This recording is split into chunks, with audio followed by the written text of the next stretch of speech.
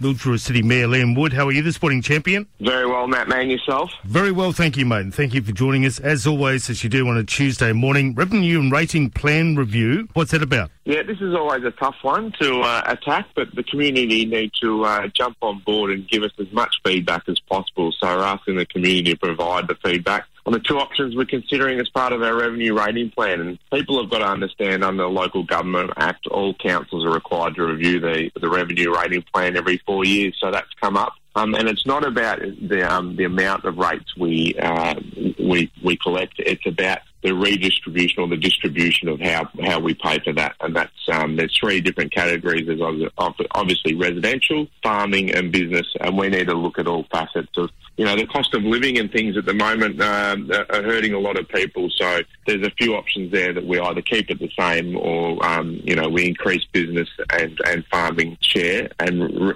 reduce the residential rates, which is, there's over 24,000 people that live in our municipality that, there's a lot of people that are doing it tough and some rate relief would be good for them. But this is a choice purely for our community. So please give your feedback before 5 p.m. Friday the 3rd of March. Visit yoursay.vic.gov.au/rating plan to provide your feedback. Alrighty, the Redcliffe's Community Plan Review. Yeah, these are always great ones. Make sure you put as much input as you can. There's a Redcliffe's Community Plan consultation kicks off. These, previous plans have delivered projects such as major upgrades to Barclay Square, Rotunda, barbecue area, and events including Redcliffe Centenary celebrations, which was recently awarded an Australia Day Project of the Year. So make sure you get on to yoursay.mildura.vic.gov.au, or you can actually go to fill out some hard copies, ones at the Redcliffe Library, Redcliffe Resource Centre, Redcliffe Club, or Coffee on Indi, and the feedback finishes the 10th of March. Let's face it, in this weather, we certainly need some shade. The Cool It Street program. Yeah, this is a fantastic opportunity and something that we're really looking forward to this year